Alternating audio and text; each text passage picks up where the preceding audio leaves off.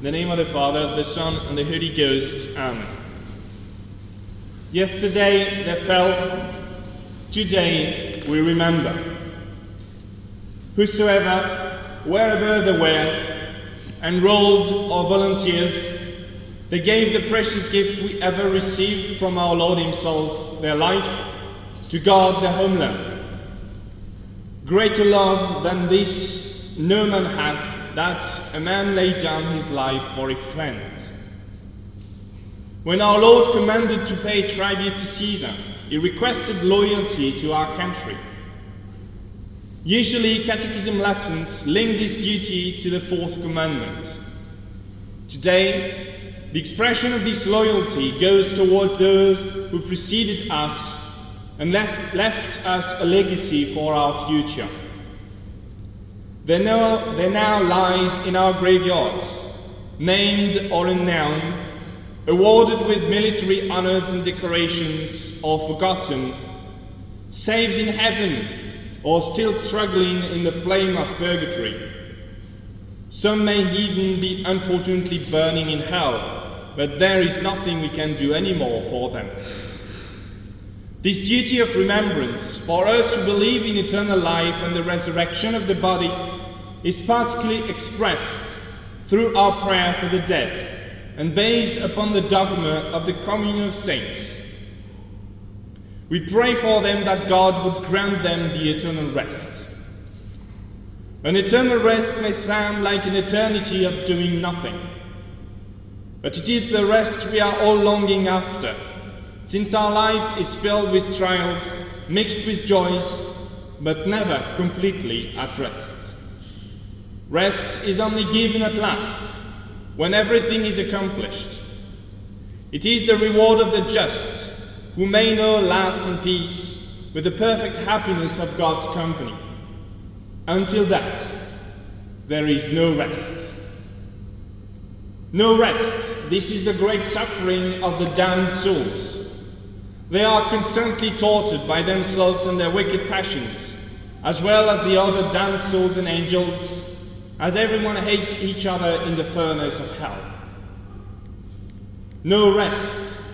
This is also the great suffering of the souls in purgatory, who accepted one last time to suffer in order to see our Lord forever afterwards, but did not expiate enough their sins and the pains attached while they were living on earth.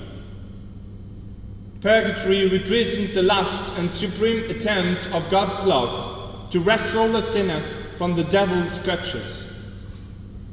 It is like a temple erected in honor of divine holiness, where the expiatory flames destroy everything that, in a creature consecrated to God, stands in the way of its conformity with Him, with His beauty and His perfections. Be perfect, like your Father in heaven is perfect. When Holy Scripture speaks of the fire that formed the throne of God and surrounds Him on all sides, that constitutes the ramparts of His dwelling. We must think of purgatory, where our weak virtue is tested, like gold, in the crucible of these ineffable ardors of holiness. When the Apostle tells us that God dwells in the midst of an inaccessible light, we must remember the fate of the poor souls in purgatory, whose eyes, obscured in the midst of the world, still feel too weak to be able to sustain, like the eagle, the sight of this dazzling splendor. St. Paul also advises us to be careful about the quality of the material with which we build: gold, silver, precious stones, wood, straw, because the fire of divine judgment will come to test them. Then the solid materials will resist, while those which are too fragile will be destroyed.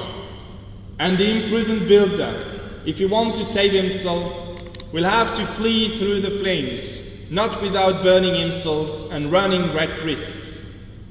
The Apostle adds, he can take cover, but always through fire. Rest. This is the privilege of the saints and angels.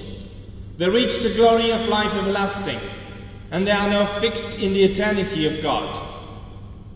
This is the demand we address to our Lord this morning, to grant those to whom we owe this day of peace a better peace into life everlasting. We can help holy souls to receive quicker this eternal reward. The souls in purgatory, declare the Council of Trent, are helped by the suffrage of the faithful, especially by the sacrifice of the altar.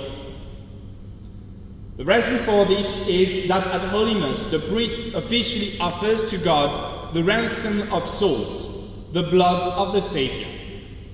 And Jesus himself, under the species of bread and wine, which reminds the Father of the sacrifice of Golgotha, prays that God may apply its expiatory virtue to these souls.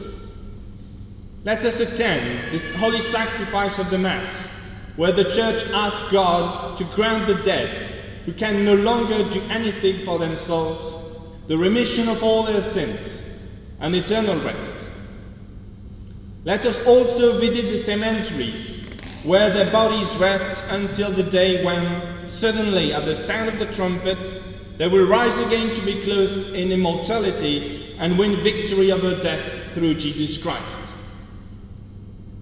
As per our duty of Christians to pray for those who departed before us, we invite you to join us after Mass at Rake Lane Cemetery, about 12 noon, for the blessing of the grave of Reverend Father Mullins, to whom we owe the legacy of this beautiful church, now fully restored to its original beauty thanks to your generous efforts. Let's honor today all who dedicated their life unto death to leave a legacy to our country. Let's honor them with our prayer, for them to reach today, or the quickest possible, the eternal rest of life everlasting. In the name of the Father, of the Son, and the Holy Ghost. Amen.